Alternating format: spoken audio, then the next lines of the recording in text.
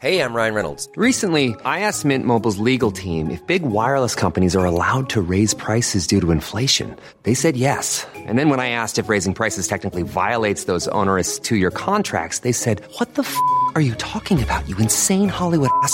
So to recap, we're cutting the price of Mint Unlimited from $30 a month to just $15 a month. Give it a try at mintmobile.com/switch. $45 up front for 3 months plus taxes and fees. Promo rate for new customers for limited time. Unlimited more than 40 gigabytes per month. Slows full terms at mintmobile.com. Let's go back to 2011. Look at the World Cup with Squidge. Let's go back. Oh baby, let's go back with Squidge.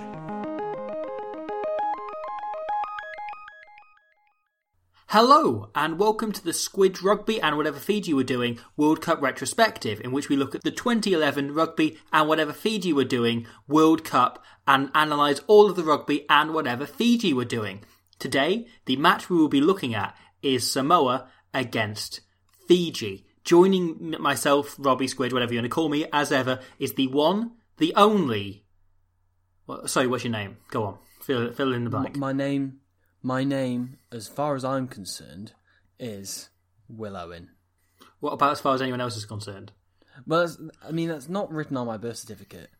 It's not, is it? My birth certificate says my full name, which Twat. you always address me as on this podcast. Well, this is the thing, right? Okay, now this is like my friend Philip, right, who I've known since I was about 5. Yeah. I am one of 2 people in the world who call him Philip, because it's me and his nan call him Philip. Do people call him Phil now? Everyone else calls him Phil. Yeah. Right, okay. But I've known him since he was 5, and he was Philip until he was about 11 or 12. Right, at which point, when he was a teenager, he started going by Phil. And so everyone he knows as an adult, everyone he's known, from uni and so on, calls him Phil. Right. I've always known him as Philip, and I call him Philip. And I called him Phil once, and it felt we both agreed it felt so wrong that we'll never do it again. Yeah, his parents call him Pip, and me and his nan call him Philip. Sure. Wow. And everyone else calls him Phil. And it's a bit like that, because you were William when you were, when I knew you. Yeah. And so instinctively, I will still most of the time call you William. Yeah, no, that's fair enough. I do remember in the early stages of this podcast, whenever you would address me as Will, it would sound so unnatural. I know. Like, I made a really concerted effort. And You've managed to do it now. It works. Yeah. Like, when you do it now, like it was in the first couple of episodes, I remember thinking, "Oh, this doesn't sound natural." You've mastered naming your own brother. No, now, every time I think I'm reading out what you're going to give away when you're dead and that. Or I'm just asking a question like, will Chris Pratt's character from Jurassic World do this? I don't know whether it's the first Owen that came to mind. Yeah. I don't know if I remember a character name. I remember Bryce Dallas Howard's character is called Claire as well. I remember that. Why do you remember the character name from Jurassic World? I don't know. Like Owen Farrell not come to mind first? No, I don't know who that is. Oh, okay, me neither. Owen Wilson? No. Wait a minute, no. Owen Farrell was playing for the England 20s this year, wasn't he? Because it's 2011. Like that. Yeah. Oh, yeah, that's a good point. Yeah, it's true. I think that Christian Wade lad's going to get a lot of caps. God, I know. He looks promising, doesn't he? Yeah. Yeah. Multi-talented athlete as well, Yeah. I'm not sure about that Vunipola lad. Which one? Billy's older, isn't he? So he wasn't in the under-20s this year. But Mako looks older. True. Mako looks older than most 50-year-olds. Yeah, no, it's very confusing. Weirdly, and we're talking, he's 19 at this point. Mako looks younger now than he did when he was 21. He does, doesn't he? Now in 2020, yeah. Because I feel like maybe his nose was massively overgrown, that grew into his final 40-year-old self. I'm not saying Mako Vunipola is going to die aged 40, but it felt like it had grown into that sort of a shape, and the rest of his face just kind of stayed 19. So you add that together, you look about 90. I don't know what it is. It's something about the folds of his skin that made him look wrinkled prematurely when he wasn't. Yeah. I remember Andrew Cotter tweeting about how so-and-so looks like... I can't remember who it was he was talking about. He said it's the youngest looking 40-year-old since Mako Vunipola. He's the oldest looking 40-year-old I've seen since Mako Vunipola, who's 22. Yeah. Which was excellent. God bless Andrew Cotter. Peak Andrew Cotter. Yeah. However, Andrew Cotter was not involved in this rugby and whatever Fiji were doing. What a segue. The commentator instead was Martin Gillingham, who actually, in this game, did not mention Nottingham once. It's very disappointing. This is the second out of his 7 games where he hasn't mentioned Nottingham.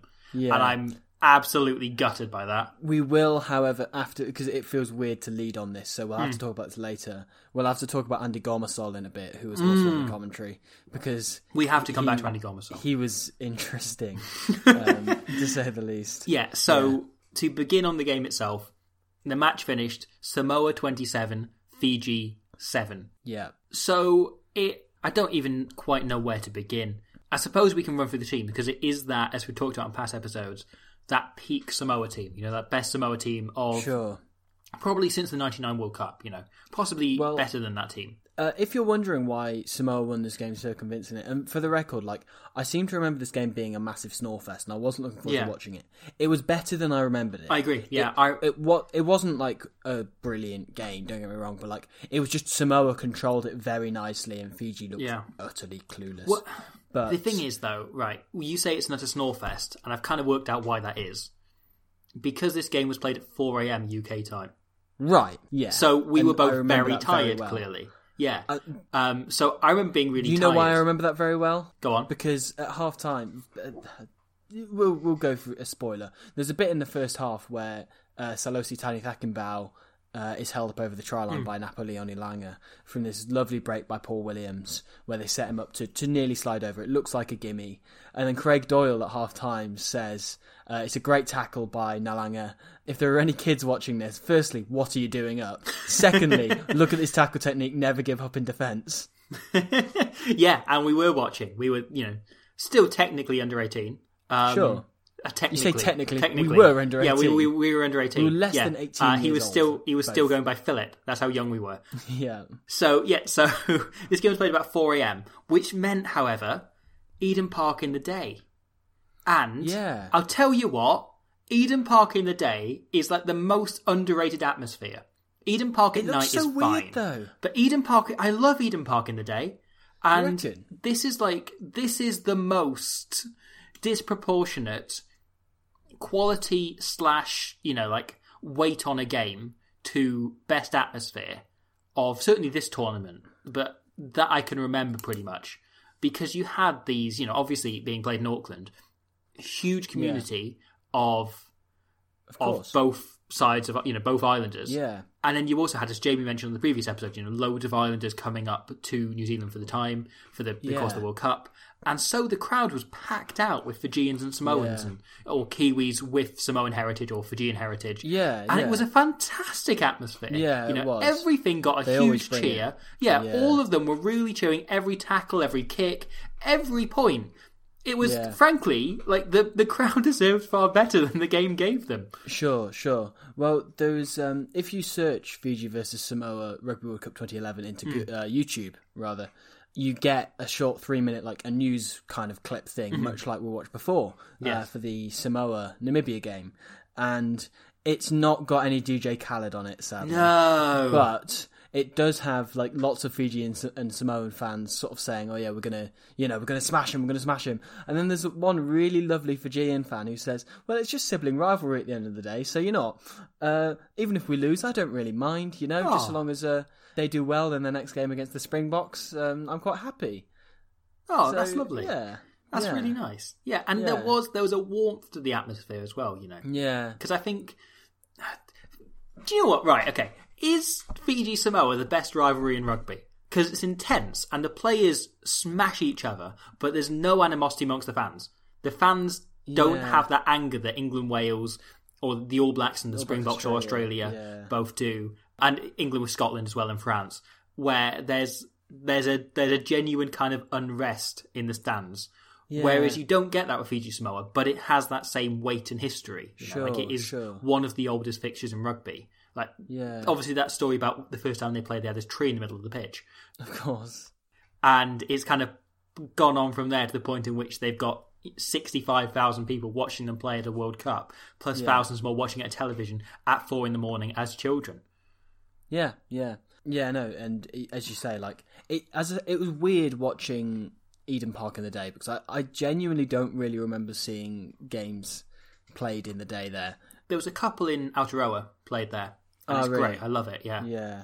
I love Eden Park in the day. And obviously the Tonga game that I was on my flight to Japan during New Zealand Tonga last year. Their warm-up game. And I watched some of the highlights in a bar in Shibuya when I got in, where they were playing the Wales Island warm-up game. Nice. What was the point I was just making when I said about this allegedly being a Snorefest? What was the point I was just making? You mentioned Craig Doyle. Before that. It was better than you remembered it? Yeah, I guess so. I guess I'm going to have to ditch whatever point I was about to make there. Yeah, sorry about that. No, I enjoyed it. Thank you.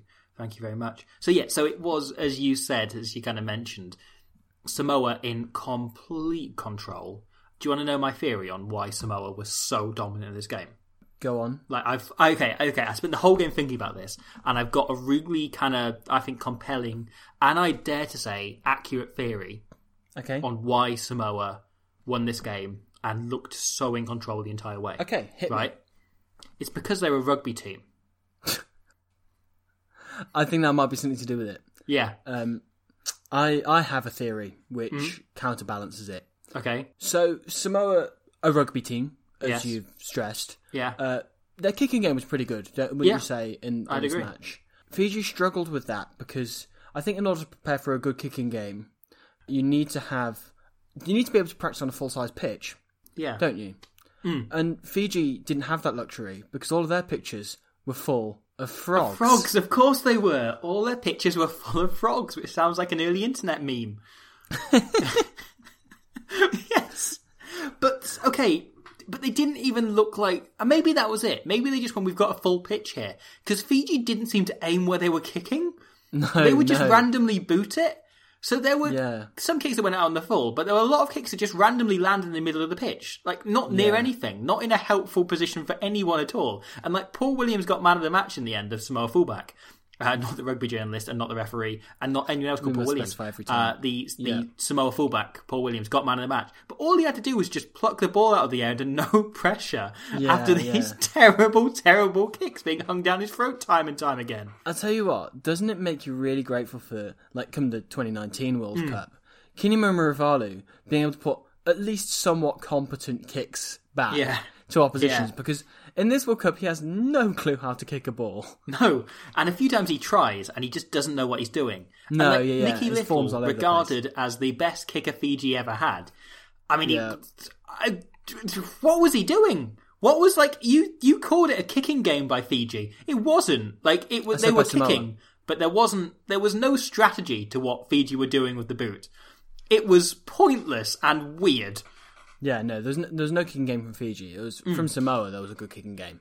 I'll make that very clear. That's what I meant. But it's amazing. It's amazing the difference having a good fly half makes. Yeah, because Samoa's previous game, this was the point I was going to make. Go on.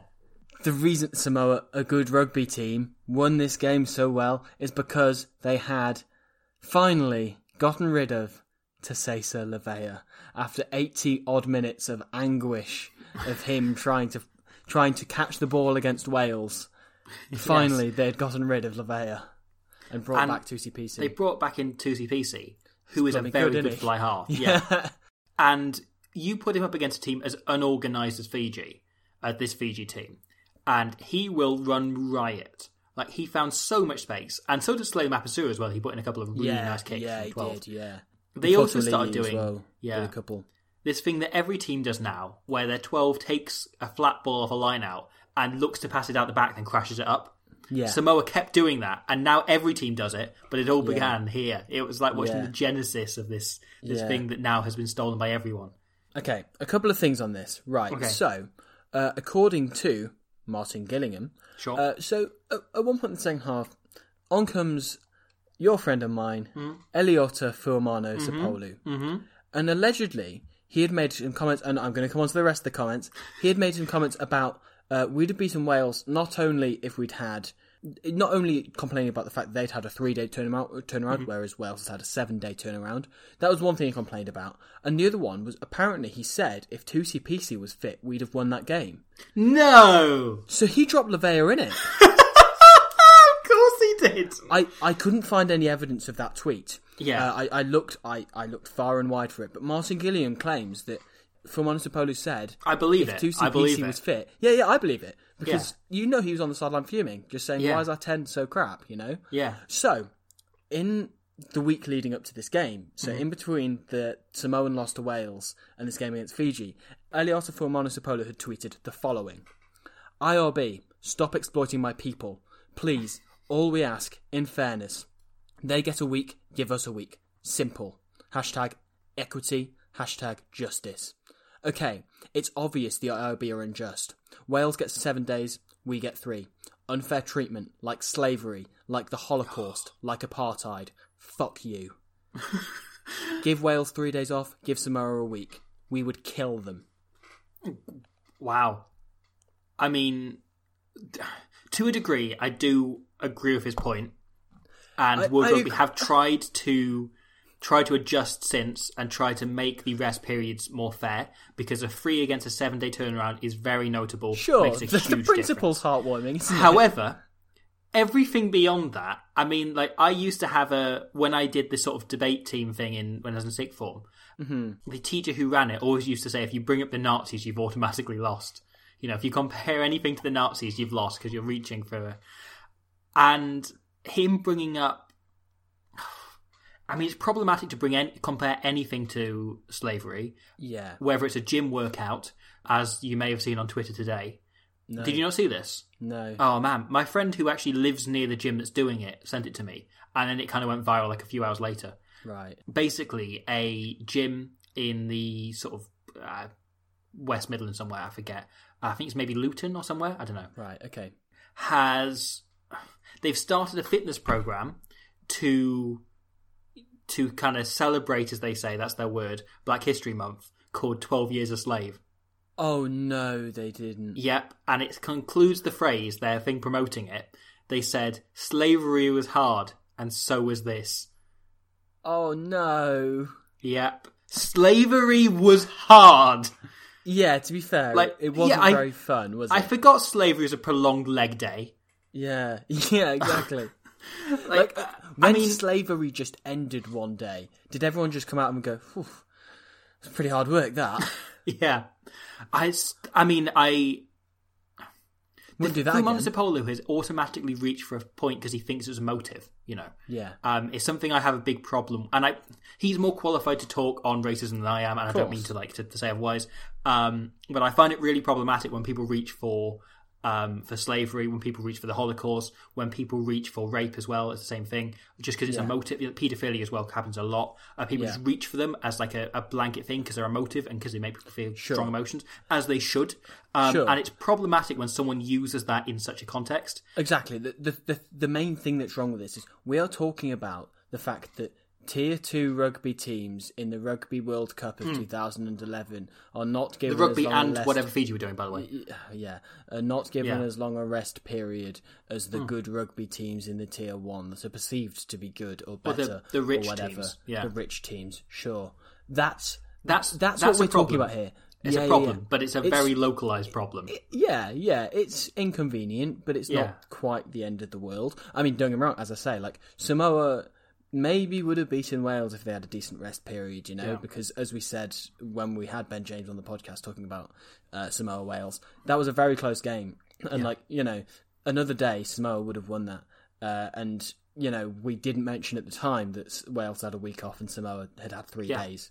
But it is important to stress that is, you know, a factor of how Wales managed to pull through that game. And I think we might have said that Wales were the fitter team, and that was an aspect of it. Were they the fitter team or were they the fresher team? We can't really comment on that. I think there's an element of both, but yes. I agree, because that is a very fit Wales team. From a tournament perspective, I get it because the Tier 1 nations sell more tickets, you know? Yeah, you have more travelling fans from those nations. You have more people, you know, wanting to buy a ticket to watch a team that they perceive as being good. Absolutely.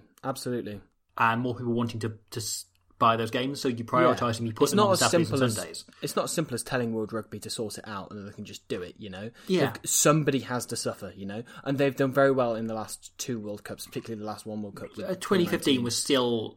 Yeah. Japan still think against Scotland was a tough ask, wasn't it? There's still quite a few cases in which they didn't quite turn it around, but at least there was more strain put on Tier 1 nations. 2019, again, like it's never quite going to be perfect. Someone's always going to complain, but they've 2019 was as close as I think they could get without changing the period over. Without it either being like the Netball World Cup where you play, you play games constantly, or like the Under-20s World Cup in rugby, where they just go player welfare out the window. You'll play 3 games a week. Everyone's playing, yeah. They kind of came as close as they probably could, considering also they can't just go, we're going to have match as they do in netball and other sort of, without wanting to be disrespectful, like minority sports, where you can do this, where they'd go, okay, they have match days on the Saturday, the Wednesday, and the Sunday, and every team plays on those days. You can't, or you do in sevens World Cup work. You can't do that, and you couldn't do that in rugby. You couldn't do that in a FIFA World Cup as well.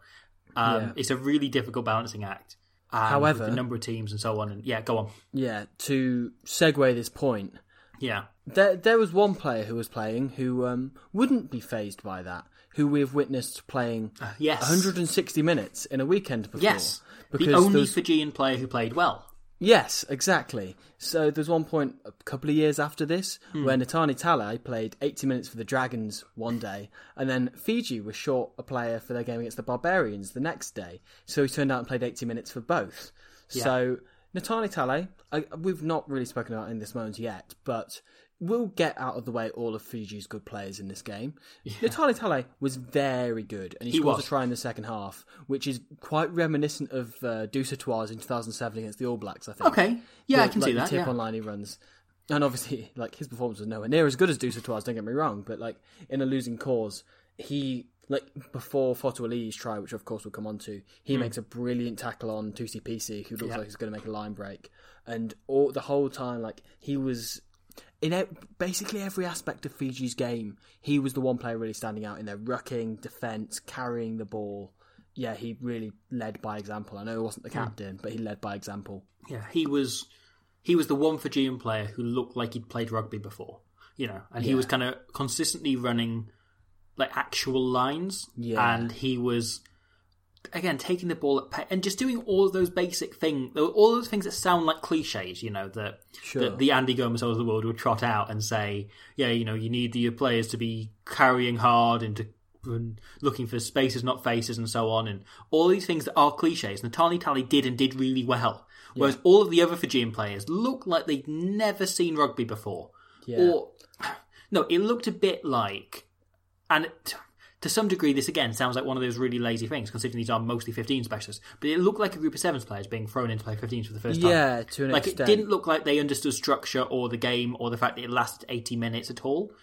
The other thing about Fiji is, I mentioned last time, or maybe it's the episode before, it was the England one, about how this was the era of centres who couldn't pass but could maybe offload. Yes. The entire Fijian team couldn't pass but could offload. Yeah. Every time they had two hands on the ball, the opposite of what any coach would say, they just lobbed it, it wouldn't go anywhere near. Kenatale, the scrum half, I don't think he threw a single pass on target all day. And when he did, it was above their head or down by their knees. There was one point very early on where Nakarawa gets this turnover because somebody had smashed Taitu Afua, who had a nice little run at the Fijian defence. And he throws this lovely overhead basketball-style pass. Yeah. And then later in the game, Nakarawa goes for a carry, and 2 or 3 Samoan men just smash him. And Nakarawa looks for the offload and just drops it. And it's just wow, that's that guy's come on a long way. But, yeah. And the other Nakarawa gets stripped twice as well. Yeah, wow. Because he's still at the time kind of carrying the ball quite low. And so it made me realise, did someone have to coach that kind of that really dickish thing of holding the ball too high for someone to get it into him? Someone at Glasgow or somewhere else must have coached that into him afterwards. I don't know if it was maybe going back to sevens or something, but he wasn't doing that. He was carrying the ball at kind of he's got a very specific way of carrying to offload now, hasn't he? Yeah, and he wasn't doing that then. Yeah, that is an interesting thought. But in fairness, I think there are 2 other Fijian players who I think played pretty well. One of them is Napoleone Lange. I know. I think Lange does. Yeah, he tried his socks off in this game, and again having done the same in the Springboks game where we spoke about with Gareth Mason before. And the other one, I think, Sisa Koyamabole played really well at number 8. Okay. Yeah, did you not notice? No, there's a couple of times he gets the ball and kind of trundles for an inch and then just looks big and slow. But there was one or two exceptions, but I think the Fijian pack were really bad at looking after the ball. And yes, as you say, there were so many times they got stripped in contact, and like he was the one player who was kind of like trying to tell people, no, this is how you carry the ball, and actually stayed low, had a decent leg drive. There was one point where Fotoli caught him out at the back of a scrum, but you can forgive him one because his pack didn't do him a great service there. But no, I think he had a good game. But otherwise, Fiji. Pretty bad. But they genuinely didn't look like a team that had ever trained. And I don't know if they just got too caught up in looking at frogs or something. And there was no cohesion at all. And there wasn't even the thing that happens in Barbarians teams where they've had one training session where at least they kind of chug it about and look fun, which is the thing you want from Fiji. Yeah. But their skills looked poor. Yeah. It was, or certainly not up to this standard. That thing of, if you've got nothing nice to say, then say nothing at all, right? I've got, the nicest thing I can say about Fiji is they probably finished third in, the 1952 Five Nations. Ouch. It was like watching very old rugby, from way back when actually everyone talks about the great highlights reel where people are throwing these ridiculous, incredibly skillful passes, but if you watch the full game back, they can't actually pass most of the time. Aren't you glad that Fiji are great again now? They made Fiji great again. Yeah. Yes. Samir Andrandra did that. Yeah. I know. No, I'm very relieved. Also, did you see them at half time? Did you see the footage of them at half time? No. So, at half time, Fiji is sat in the changing rooms. And when I say sat in the changing rooms, they've got out all of these little plastic school chairs, these little red plastic school chairs that are all too small for them. And the forwards are sat in one circle and the backs in the other. They just kind of sat around having a little chat. It looks like they're at a campfire or they're Westlife or something. They're just sat in school chairs having a little chat at half time. It's the most low energy, half time talk I've ever seen. That screams of the cliche of the forwards talk about rugby while the backs talk about feelings. Yeah. I mean, all for it, but it just, something looked very, very wrong about it. And also, actually, it's quite telling that the forwards and backs were sat separately and they weren't communicating between each other. They most likely will have split, though. I think they will have started off having a team thing and then split forwards and backs. Sure, that's what most teams would do. Yeah, but most teams have practiced rugby before. Sure, yeah, no, I won't begrudge you with that. By the way, you said forwards and backs, and then frogs were sat separately as well. Yes, all the frogs had come in as well. Yeah. They had to be cleared by all the lawyers, yeah. Yeah, exactly. Should we carry on talking about the Samoan team? Sure, unless you want to talk about half-time more. Yeah, go on then. Were there any good adverts this week? There was one good advert. Okay, go on. So, I don't even remember this John Lewis advert, right? No. The Johnny Lewis advert from about this time. I saw it and I remembered it, but I couldn't remember what the advert was for. I couldn't remember what he was trying to sell me. I couldn't remember anything about it other than I remembered a bit of the advert. Right. It starts off with someone in their bedroom listening to the Smiths. It's the opening of This Charming Man. Yes! Yeah. Go on. Tell me about that. No, I don't remember all of it. It transitions into 3 different songs, right? Yeah, so I think it's the Specials next. Right. And there's a little black kid having a dance off against an absolute unit of a white kid. And the black kid just wipes the floor with him. And then kind of does this what you got face to him. Then in transition, there's a bit in a cafe and it's playing some pop song that I recognise, but I can't remember. I didn't write it. I missed it by the time I've written it down. And it then moves on. I think you should sing it. I can't remember it. I can't remember what the song was. I can't remember it. Yeah, sorry. And then there's a sixth form common room, and it's moving forward and forward in time. So the first one was the 70s, then on the 80s, then late 80s, 90s, etc. There's Elton John, and it's Rocket Man in a changing room. The teacher comes in and tells them to turn it down to a common room, rather.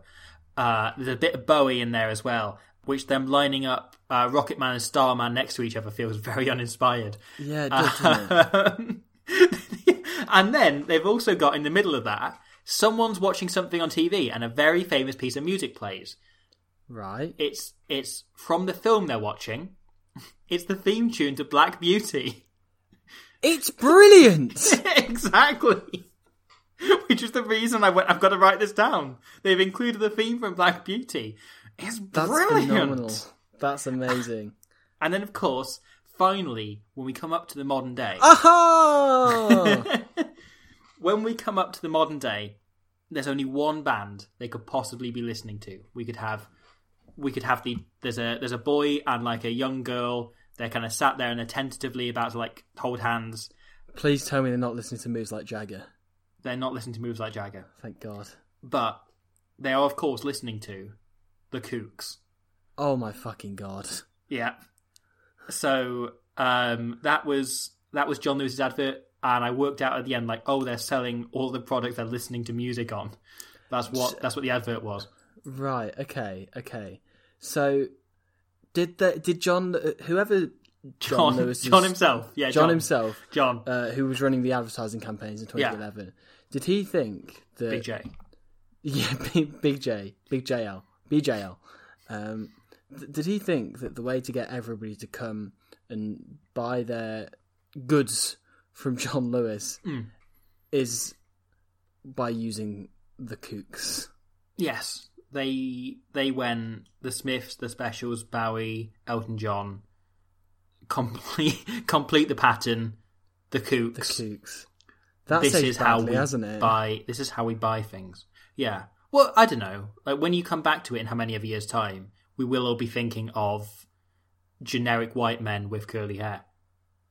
Yeah, I guess, but also like when you think of that, who the Kooks are in 3 years. When you think of that late noughties kind of that weird like white boy indie thing that happened, very much Noah and the Whale are the face of it. Noah and the Whale are like they're like the iconic face of that. Like, do you think Noah and the Whale are bigger than the Arctic Monkeys? No, the Arctic Monkeys don't count because they're like an actual thing. That's not what I'm saying. No. Of that like really twee, like hipster, like pre-hipster being a thing, but hipsterish, like basic white boys. Like the Arctic Monkeys are trying to say something, you know. Like they all they did was they sing. Trying to talk more gobbledygook than I mean that in a good way. I mean that the best way possible than actually say something meaningful. But no, but like the Arctic Monkeys don't count. The Arctic Monkeys aren't part of this. That kind of like weird indie. So you're saying like somebody has to be shit. Basically. They don't have to be shit because like I don't think Noah and the Whale or the Kooks are shit. I think they're just what they were. You know, like the they Kooks were are definitely shit. I think they were. I think there's like 2 or 3 songs that are fine. That are shit. That are fine. Like that I wouldn't turn off if they came on, you know. Right. Okay. And no, I think Noah and the Whale are like the most famous example of that kind of really generic white boy indie. Like they all had curly hair and they all wore like weird jackets. And I realised I might be describing myself in some ways. Were you in Noah and the Whale? I was in Noah and the Whale. Yeah, I'm actually the reason that they named themselves after a Noah Baumbach film. Sure. Yeah. In fact, you know what? To your Noah and the Whale, I raise you Razorlight.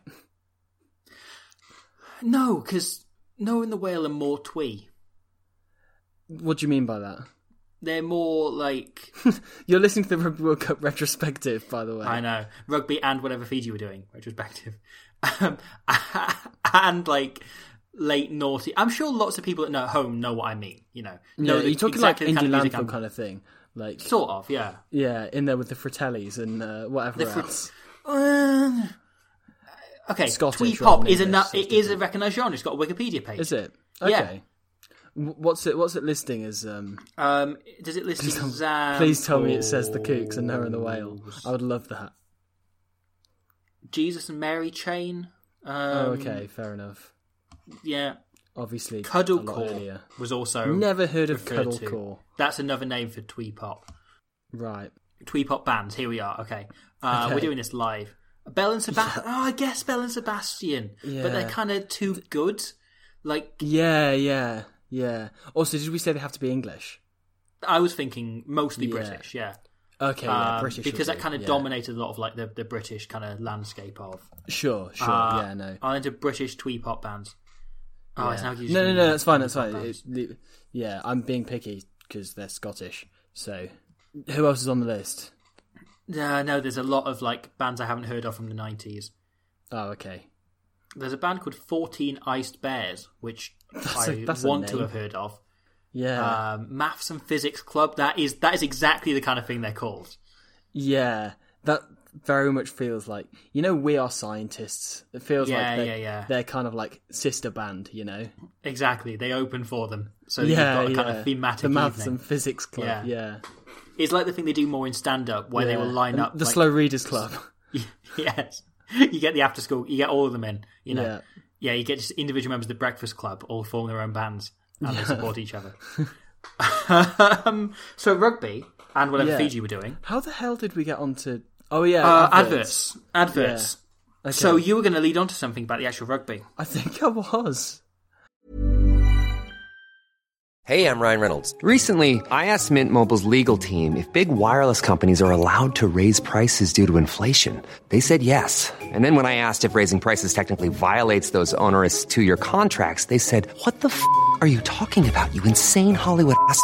So to recap, we're cutting the price of Mint Unlimited from $30 a month to just $15 a month. Give it a try at mintmobile.com/switch. $45 up front for 3 months plus taxes and fees. Promo rate for new customers for limited time. Unlimited more than 40 gigabytes per month. Slows full terms at mintmobile.com. Even when we're on a budget, we still deserve nice things. Quince is a place to scoop up stunning high-end goods for 50 to 80% less than similar brands. They have buttery soft cashmere sweaters starting at $50, luxurious Italian leather bags, and so much more. Plus, Quince only works with factories that use safe, ethical, and responsible manufacturing. Get the high-end goods you'll love without the high price tag with Quince. Go to quince.com/style for free shipping and 365-day returns. I can't remember where I was going to go with that. Alessandro Tuolangi, he's pretty good. He had a good time in this game, didn't he? He was good. He was angry.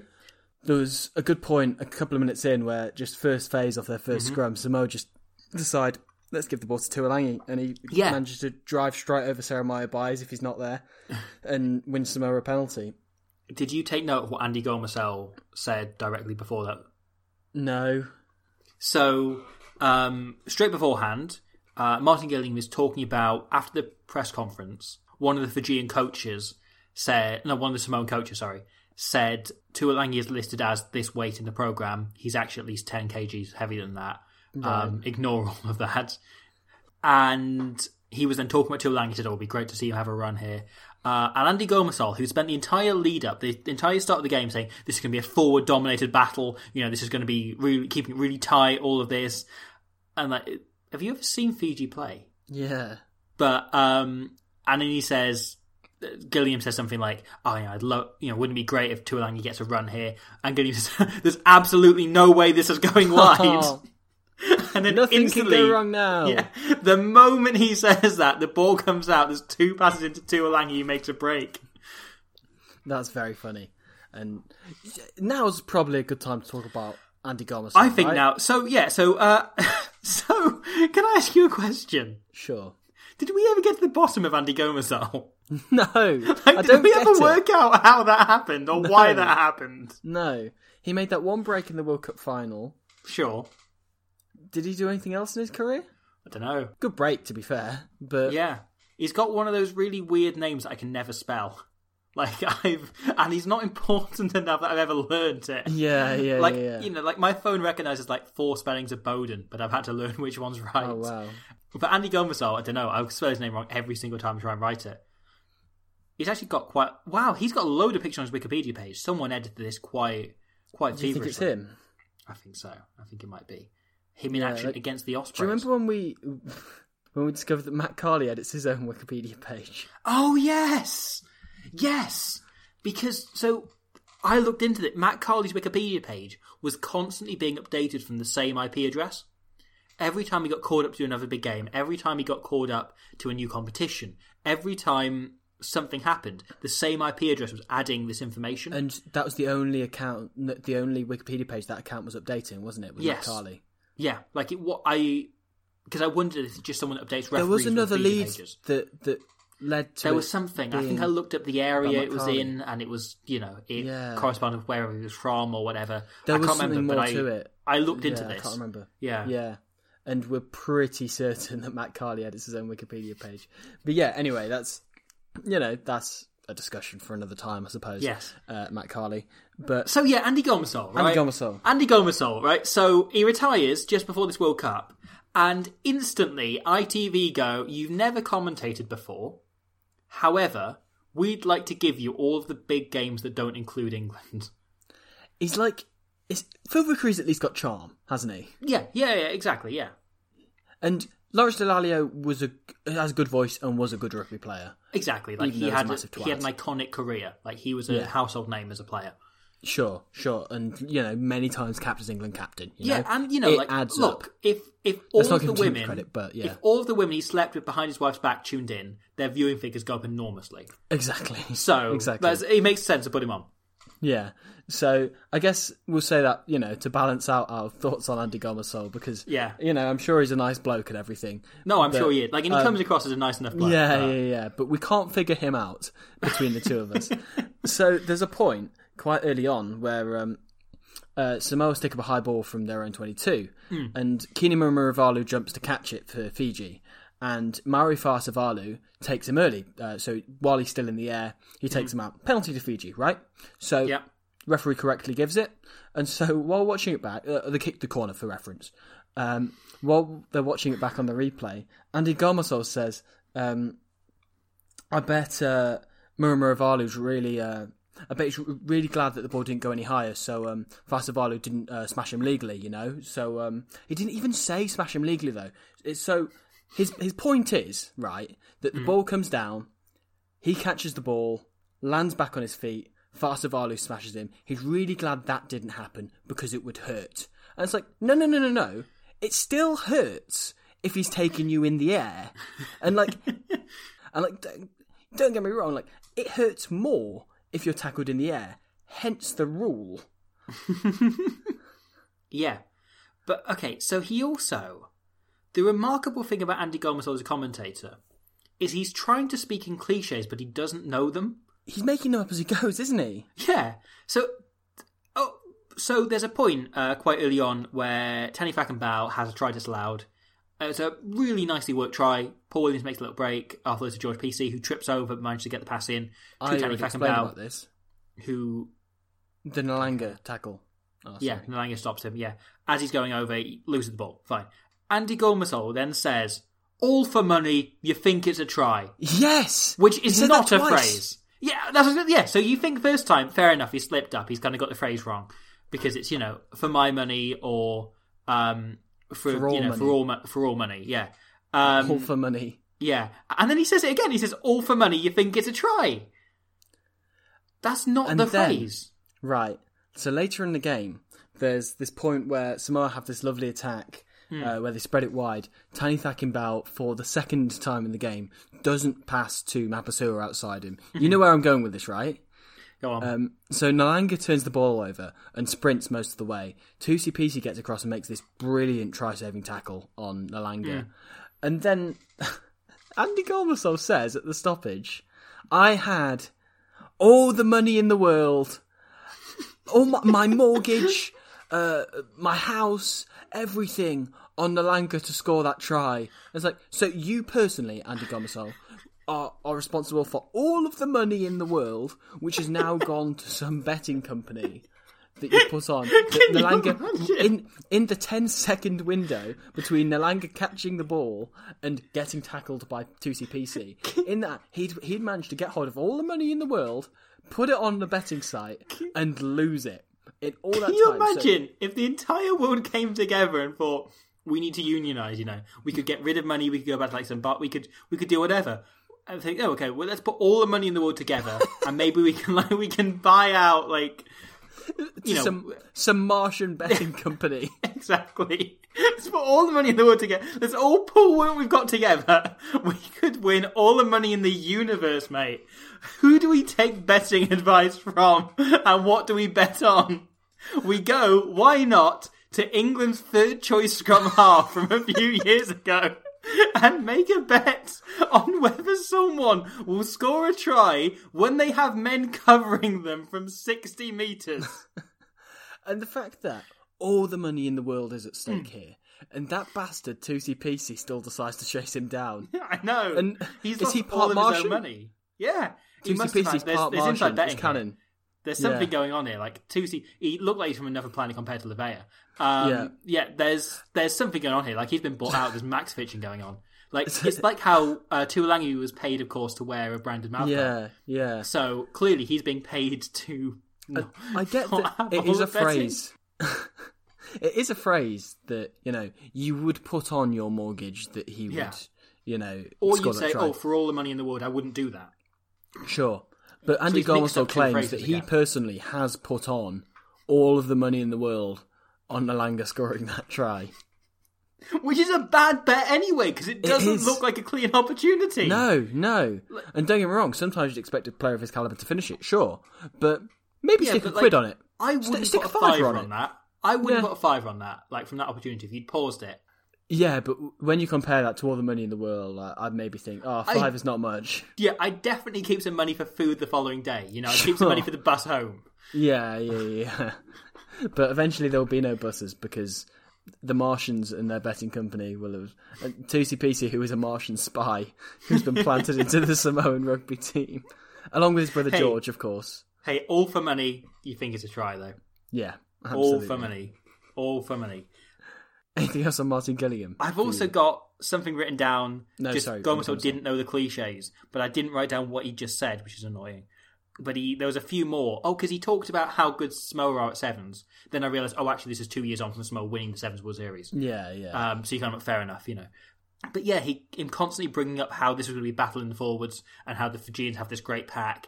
And I mean, I suppose they have maybe they're really good at like putting boxes together, and that's the great packing skills. They put everything in their bags at the supermarket. I don't know. It's not a great pack. The other line of commentary I think I want to bring attention to is something Martin Gillingham says rather than Andy Gomersall. So Deacon Manu, going into this game, had missed more tackles than any other player in the World Cup. Okay. Right. He then makes a huge hit, and it is enormous. It's like you can see bones leaving the body. Yeah. Like it is seismic, I believe is the word.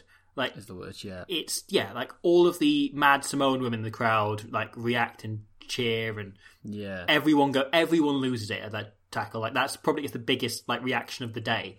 Yeah. More than any of the free tries. So Deacon Manu nails him. And then, because he's already mentioned the thing about him missing tackles, Andy Gomersall says something like, you talk about him missing tackles, well, he will have been thinking about that, and then he hit him there.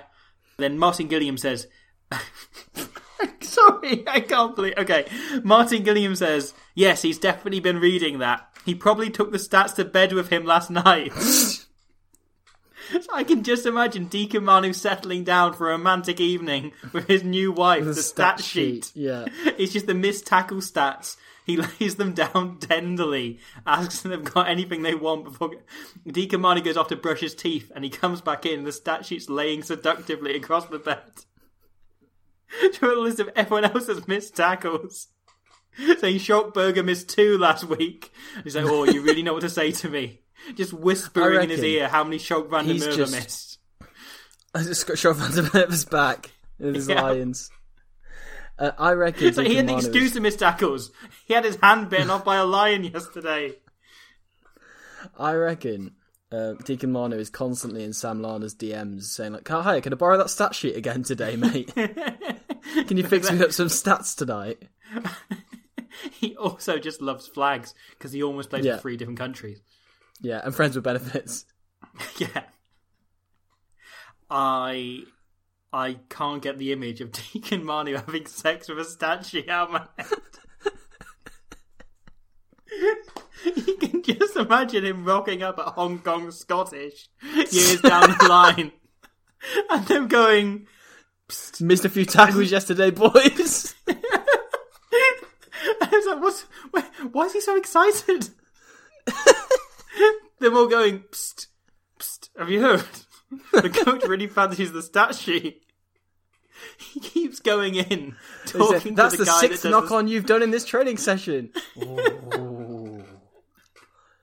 He keeps going in to go and check on, the guy doing the stats, the guy collating the stats, and everyone thinks they fancy him. No, it's the stat sheet itself. He's really got the hots for.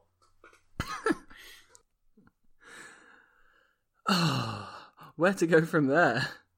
Can you imagine years down the line, like by this World Cup, like Deacon Manu, he's all of the romance has gone out of him and his stat sheets as marriage, from 2011.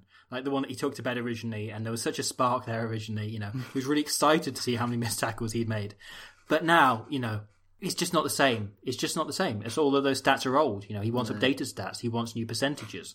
He's seen some new exciting stat sheets that have all kinds of things, like, entries into the 22. He's seen all kinds of stat sheets that include, things other than just possession and territory and kicks from hand. And he decides, I'm going to ask my beautiful stat sheet wife for a divorce. And then he has to get the stat sheet. He has to get this piece of paper to fill out the paperwork involved. And then, however, just as they're getting towards the end of it, the stat sheet turns to Deacon Manu and she says, you filled out 86 pieces of paperwork today. And Deacon Manu says, how many did I sign? And she says, a few of them were just contract pages. You put your signature on 62.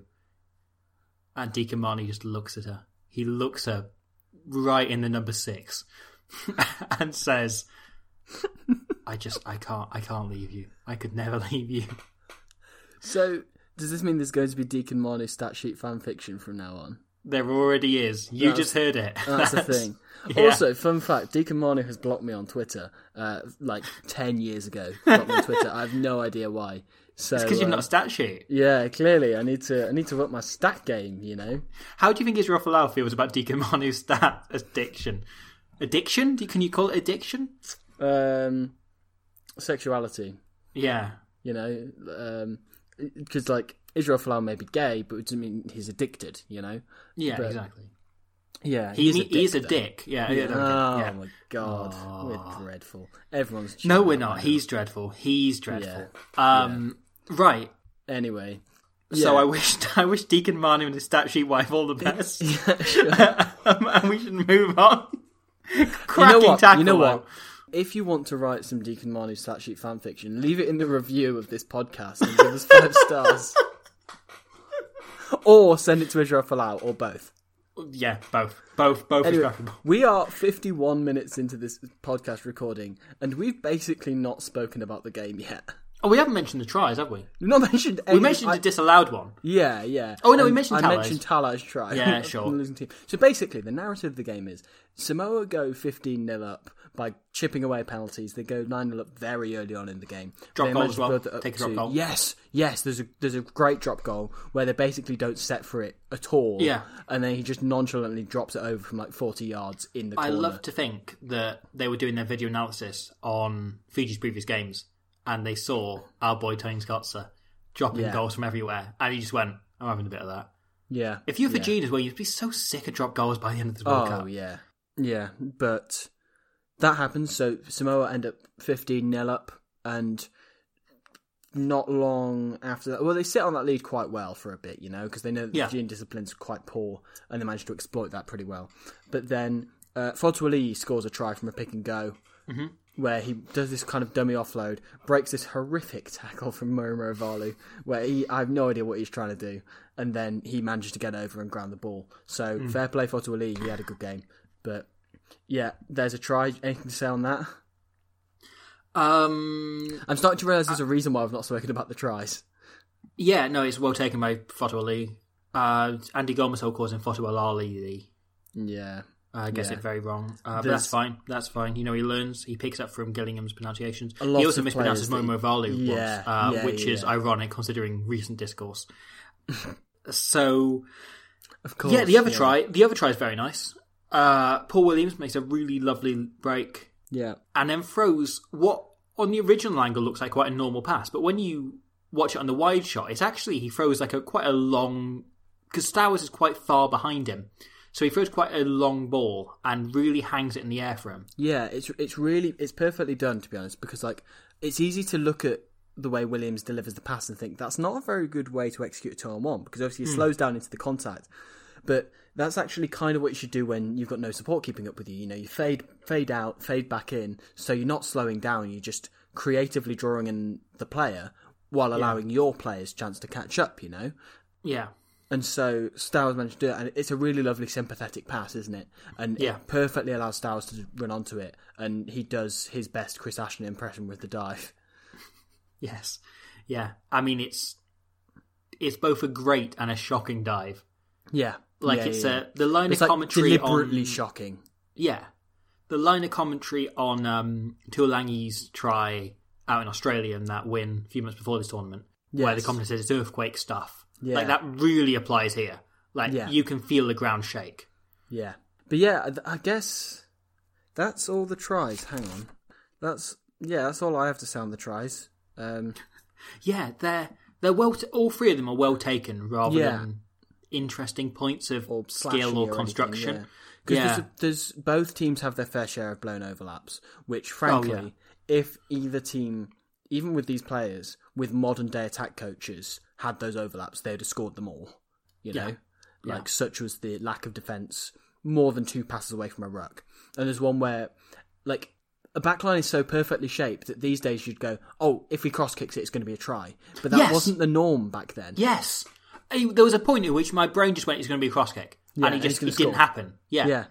And, you know, like, do the 3 passes to get it wide, but it didn't feel right at all. No, you know, it just didn't, my brain wouldn't accept it. PC gets it in kind of the fullback channel. George PC, this is, gets it in the kind of fullback channel. And he kind of thinks like, oh, I'm not really sure what to do at this point. Am I supposed to run straight? Am I supposed to run outside? You know, have a run, pass it? What am I supposed to do? Whereas, you know, there is an answer to that now, which is he wouldn't get the ball in the first place. It would be kicked across field. Yes, yeah, exactly. I don't know. There's also another thing that happens is, so after Samoa have really pulled ahead, you know, in the final 5 minutes or so, Fiji have brought on the whole bench. You know, Albert Vuli makes a huge impact when he comes on. He's very, very good. And they also bring on Akapusi Ongera, who is a fantastic rugby player. And he's and an actual rugby player, not whatever Fiji were doing. Yeah. And they also bring on Rapuni Nasinga. I know where this is going. In the last 5 minutes, both Akapusi Ongera and Rapuni Nasinga, the replacement lock and flanker respectively, kick the ball. Both of them putting these little grubbers from themselves to chase. Which Fiji haven't been doing all game. Like, no. You can tell that they've been sat on the bench together and they've overheard a coach behind them saying, like, I think we need to kick a bit more. I think we need to kick a bit better, you know, put something in behind. And they, instead of coming on and telling the 10 or 12 that, they've just come on and gone, well, I want to show I've been listening. So, kicks on me, boys. Like, there's an element of FIDM about Ongera doing particularly Ongera, But then Nasinga feels exactly like that, like him wanting to show off a bit and be like, yeah, I'm getting myself in the team. You know, I was listening. I know the game plan. We kick, don't we? Yeah. Like, show off. Yeah, absolutely. So, yeah, no, I also picked up on that. That's, fun. Speaking of kicking, Alessandro Tuolangi puts in 2 kicks, both brilliant. The first one is a chip and chase, which he very nearly scores himself. Kenatale kind of jogs back to ground it. Oh, yeah. And beats him to it. It bounces into the end goal area and Kenatale grounds it. Tuolangi was inches away from scoring that try himself. And there's another one where Tuolangi has a run, he bounces Gonover, keeps running a bit, and then kind of stalls, kind of goes back as if like Sevens style, you know, to pull a pass or whatever, and then puts in an open play box kick, and it bounces into the Fijian 22, and they get like a net gain from it, and it's a really lovely kick. Yeah, no, it was really weird, especially because it was Tuolangi, and seeing Tuolangi kick is not usual. Because when he does, it's one of those along the touchline for him to chase. Yeah, absolutely. Or to smash a fullback, you know? Yeah, exactly. Yeah, he wants to put the fullback into touch. Yeah.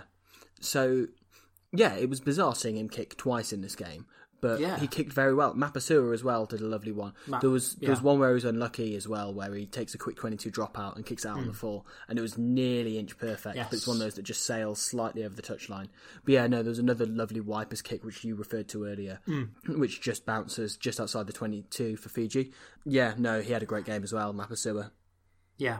The one other thing I want to mention, I don't know if you saw this, but at one point, Samoa kick one of the penalties. 2CPC slots it over because he's a good rugby player and a good goal kicker. Yeah, he was the statistically best kicker in the tournament. He missed his first shot at goal in this game. He had the highest kicking percentage. The other thing that was mentioned, at this point in the tournament, there were 10 kickers with 50% or lower kicking accuracy. They weren't all Martin Rodriguez. I think they all played against England, though. Yeah, that's, to be honest, genuinely good shout. Yeah. Because I feel like Argentina went through about 3 kickers in that game against England. You know, Georgia must have gone through 1 or 2. Romania certainly had Dumbrava and Dumitrash, both had a go. Yeah. So that's genuinely a shout. They all seem to just keep missing. Yeah. Wow. So yeah, but after he kicks one of his penalties, the camera cuts to some Samoan fans in the crowd together, and one of them is holding a sign that they have clearly made themselves. Right. Which is, and I had to pause it, it's a picture of the Rock, and onto the Rock they have photoshopped a black Samoa jersey. So I thought it was an all black shirt they photoshopped on at first, but it's not. It might just be the light, but it looks like a black shirt with the Samoa crest on it. Right. And sunglasses that don't look convincing. Like, they clearly couldn't find a picture of the Rock in sunglasses, but they wanted the Rock to be in sunglasses. So they photoshopped sunglasses onto the Rock. Right. Okay. And next to it, it has a quote. It says, and the Rock says, beginning a sentence in and, do you smell what the Manu is bringing? Then it's not an ellipsis, it's 5 ... which annoys me because an ellipsis is a recognised grammatical thing. Yeah. It should be free. Then 4 exclamation marks. I initially thought that was like another word, but I couldn't read it. And then it says, Auntie Vi, can you smell it? What? Yep. The hell is that referring to? Their auntie. Can their auntie smell what the Manu is bringing? Okay. Sure. I don't track the logic in making that sign. No, because clearly that's an injury that only they will get. Because I thought about it, right? So the Rock is part Samoan. Mm-hmm. We know that, right? We know he played rugby briefly. Sure. However, we also know in rugby he's talked about supporting the All Blacks. Mm-hmm. But he's also talked about Samoans being his brothers and so on. And there's a bit actually in the film Hobbs and Shaw, which is maybe the 3rd greatest film of all time, starring The Rock and Jason Statham, in which they play a pair of mismatched special service agents who are brought together in order to stop a bulletproof man played by Idris Elba. Jason Statham? Most of them. They're either starring Jason Statham or they're singing in the rain. Okay. Which should star Jason Statham. Yeah. It should star Jason Statham. I think that should happen. Better. Yeah. If you took Debbie Reynolds and replaced with Jason Statham. Jason Statham should play Deacon Manu in the rom-com adaptation of the film fiction. I agree, yeah. He should play Deacon Manu and the stat sheet. Yeah. Actually, is that appropriation? Is that in fact, we're taking a role, we're giving a white actor a role for a piece of paper?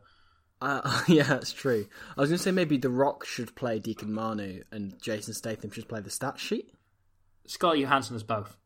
Okay, deal. Yeah, she's got range. Okay, and Jason Statham can play like Nicky Little or somebody instead.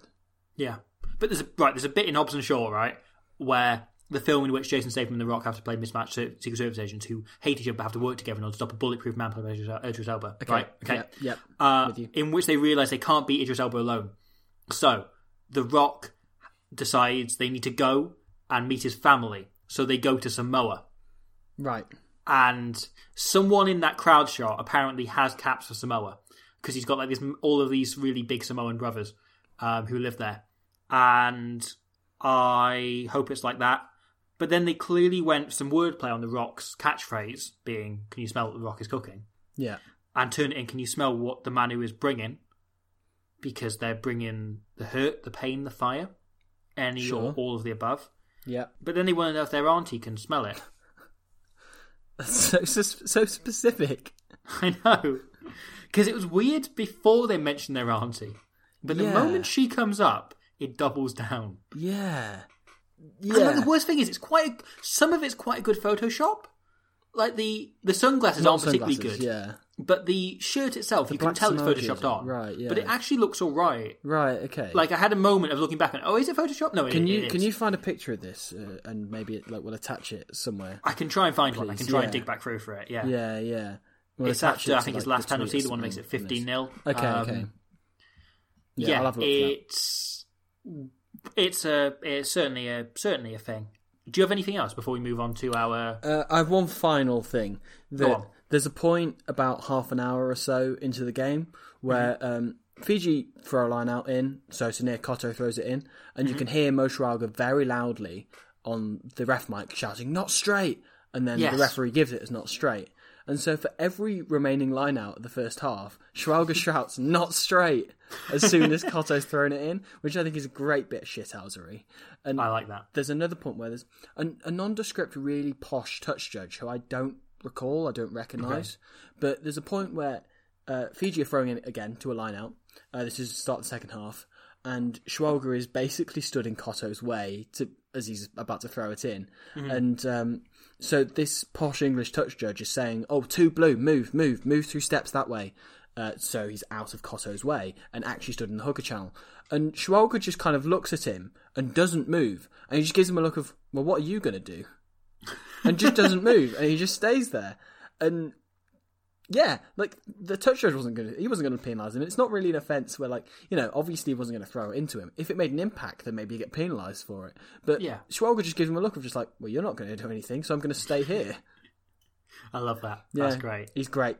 Mo Schwalger, great player, great guy, and great leader of the war dance. We should probably touch on the head-to-head war dancers. Yeah. At the beginning. The Thimby against the Civitao. Yeah, and maybe that's why the atmosphere is so great, because they get properly pumped up by... And they don't do them at the same time as happened in the previous World Cup. They do them slightly out of sync. But so they overlap. Yeah. But Fiji do most of theirs, and then when they're like 80% of the way through, Samoa start. It's the other way around. And fair enough. Yeah, okay. But yeah. And it's brilliant. Yeah. It's great for building an atmosphere and building an occasion. Absolutely. You know? Yeah. And because you don't realise it when it's at night, but Eden Park, the crowd is actually quite close to the stands, to the pitch. Yeah. So you get a real sense of even the really high up seats feel quite close. Yeah. Unlike a lot of test grounds, you know, where like we both, I'm sure, sat up in the rafters in the Millennium in Twickenham, yeah, and you don't feel near the pitch. You know, you're still in the ground, you still get the atmosphere, but you don't feel close to the players. Whereas you get the impression from Eden Park, you look like that, and like I really got that in Tokyo. Like the Tokyo Stadium's amazing for that. Like the sightlines are great. Yeah. But yeah, obviously I've never been to Eden Park. You know, no, of course. If Jamie was here as he was last week, he'd be far better qualified to. Who's going to be there this weekend? But there we go. Never mind. So yeah, no, I thought that was a fantastic moment for kind of raising the atmosphere and building that. Absolutely. Yeah, no, it's great. If you had to pick a winner of the War Dance War, who would you pick? Samoa. Yeah, agreed. Yeah, Samoa. Not just based on the fact that the Civitao is an objectively better dance, I say objectively, in my opinion. But no, they smashed it going into this. This was a really good Samoan team at that, because they were all terrifying. So, yeah. The Civitao is my favourite of the 4 war dancers. Agreed. Yeah, by far. Yeah. Because I think everyone syncing up on the Le Manu is iconic and wonderful. Yeah. And Schwalger was the man to lead a war dance. Because he was so good at the Le Manu! Yeah. He was terrifying. Yeah. Wouldn't pick on him. I suppose you can split different hackers off if you've got 2 or 3 hackers. Yeah. But I still take the Civitao over them all. Yeah. I do like the Kappa Pango hacker, but that's not as good as the Civitao. Like, I'd have that in second place. Yeah, I think I then have 2 hackers in second and third place. I'm then maybe looking at the Civitao. You reckon? And then probably the Phoebe last. Really? Yeah. I know. Yeah. I don't know. Yeah, I think I'd go. Yeah, I think I'd agree with you. I don't know if this is like cultural appropriation. Ranking them, but at the same time, what's your favourite war dance? Yes, it's very Alan Partridge. I was going to say it's an Alan Partridge pattern. It's brilliant. Yeah, they can do them all to the theme of Black Beauty. Slavery was quite difficult, wasn't it? Anyway, have you ever married a tax sheet? Should we move on to our closing segment? Let's move on to Man of the Match and Dick of the Day. Should we start with Dick of the Day? Yeah, all right. So I'll go first, shall I? Go first, please. Yeah, okay. So there's a point where Fiji are about to play some kind of shape off 10. So Nick Little has the ball, and he's passing the ball to Deacon Manu himself. Who's left. He's tucked his wife up into bed and gone out and is leading his country. And he's about to carry the ball. At which point, Jeremiah Bai just kind of decides, no, I'd rather have the ball. To the point at which he tries intercepting the pass, knocks it on about 10 yards, and looks like he's kind of tackling Deacon Manu because he's that desperate to have the ball himself when he wasn't going to do anything. He just wanted the ball. And it was just really selfish and stupid. So Fiji cough up the ball because Manu was effectively tackled by his own player, being Jeremiah Bai. So my dick of the day is Jeremiah Bai. That's very deserving. That's a very, very good shout, dick of the day. My dick of the day is Nimi Kenatale. For A, his just total inability to pass. Yeah. And B, for the fact that clearly his forwards did not listen to him and did not respect him. Okay, this is good. Carry on. He's the Fiji scrum half. And I noticed it at first towards the end of the first half that he got screaming at two of his forwards to kind of move that way, and they just don't listen to him. And then one of them walks around to the other side of the ruck and does the exact opposite of what he's calling for. And then I started to I went fuck like, you, hold on, do what you tell me moment. Exactly, yeah. I then started thinking, hold on, is that those two just weren't listening to him? And I then started to keep an eye on it, and none of the forwards were listening to a word he was saying the whole game. That's so funny. I didn't notice that. So not only could he not pass, and not only did he almost let Tuolangi score that try. I nearly had him in for that. Yeah. I nearly put him in stick of the day for that. Yeah, but he wasn't listening. And then it came to the point in which there's a point where Fiji have a bit of an overlap in the second half. And the fly half twice, once he works round to the other side, and he calls for the ball, and the fly then, Kenatale doesn't give it, he throws a miss pass.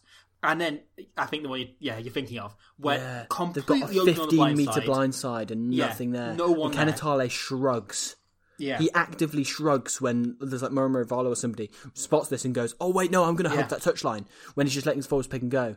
And like, he sees him, he spots that his man's completely unmarked for 15 metres. I get, if somebody's unmarked, you don't always necessarily have to pass them the ball because somebody could cover across or whatever. But you have 15 metres, that ball is beating the man.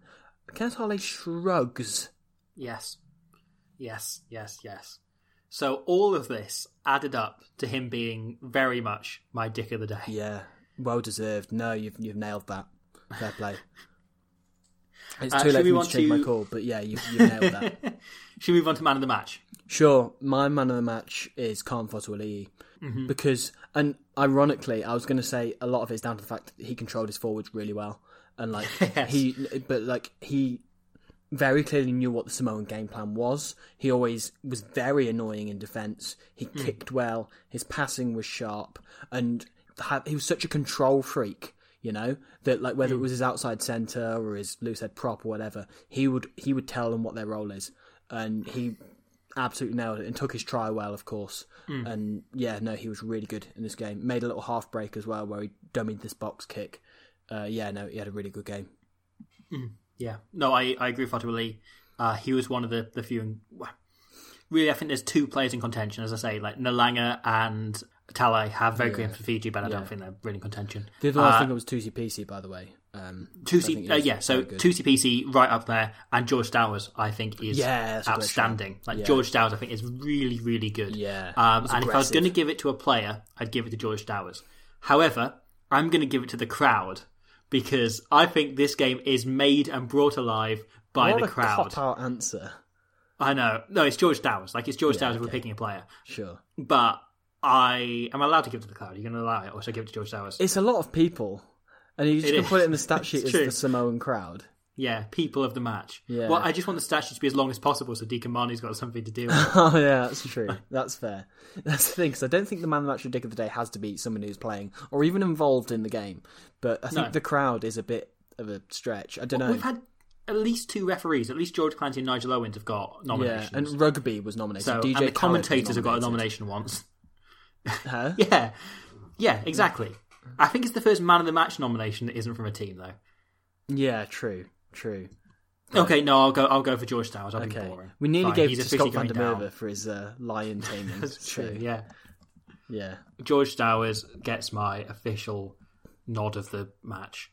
Okay, so I think that brings us pretty much through all of the rugby and also whatever Fiji were doing. Yeah, this episode's been a lot longer than I thought it would be. I know, I had nothing to say about this game. Yeah.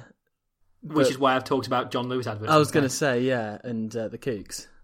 Yes. Yeah. And so, Jason Statham. I always want to talk about Jason Statham. Yeah. Please, if you're so inclined, if you fancy it, join us again next week, next time, when we will be talking about another truly iconic fixture from the Rugby World Cup. It was Ireland 62, Russia 12. It was a rugby match that took place in New Zealand. Yeah. However, the game after that, and the one they were very much teasing the whole way during this game and during the half-time and post-match and pre-match and everything, is the game after that, Argentina against Scotland. Oh, hello. Which is one of the games of the tournament. Yeah. And one of the most kind of iconic games of this tournament and of any Rugby World Cup. One of the most iconic pool games, I think, of the last few World Cups. Yeah. Yeah, and also, I agree with all of that. And I just want to, again, thank everyone for listening. And please do leave your fan fiction in the reviews. Please do stick to that. And please do. Thank you all for listening. And before we go, I'd just like to say, I love you like Deacon Manu loves stat sheets. Yes, and I wanted to say a very special message for Deacon Manu, if he is listening. All the stat sheets. I don't know if Deacon Manu himself is listening, but I want to add a little special treat, a little moment of ASMR for Deacon Manu. Okay, are you ready? Okay, I'm ready. I'm going to come up to the microphone. I don't know if you hear that properly, but what I really want to say is hello, Deacon. In this match against Samoa, you made 6 tackles and you missed 1. I hope you're having a really, really nice evening and that you appreciated all 3 of your carrying meters in this game against Samoa. I hope you've enjoyed this podcast, and we'll see you next time. Thank you, and goodbye. Planning for your next trip? Elevate your travel style with Quince. Quince has all the jet-setting essentials you'll want for your next getaway, like European linen, premium luggage options, buttery soft Italian leather bags, and so much more. And is all priced at 50 to 80% less than similar brands. Plus, Quince only works with factories that use safe and ethical manufacturing practices. Pack your bags with high-quality essentials you'll be wearing for vacations to come with Quince. Go to quince.com/pack for free shipping and 365-day returns.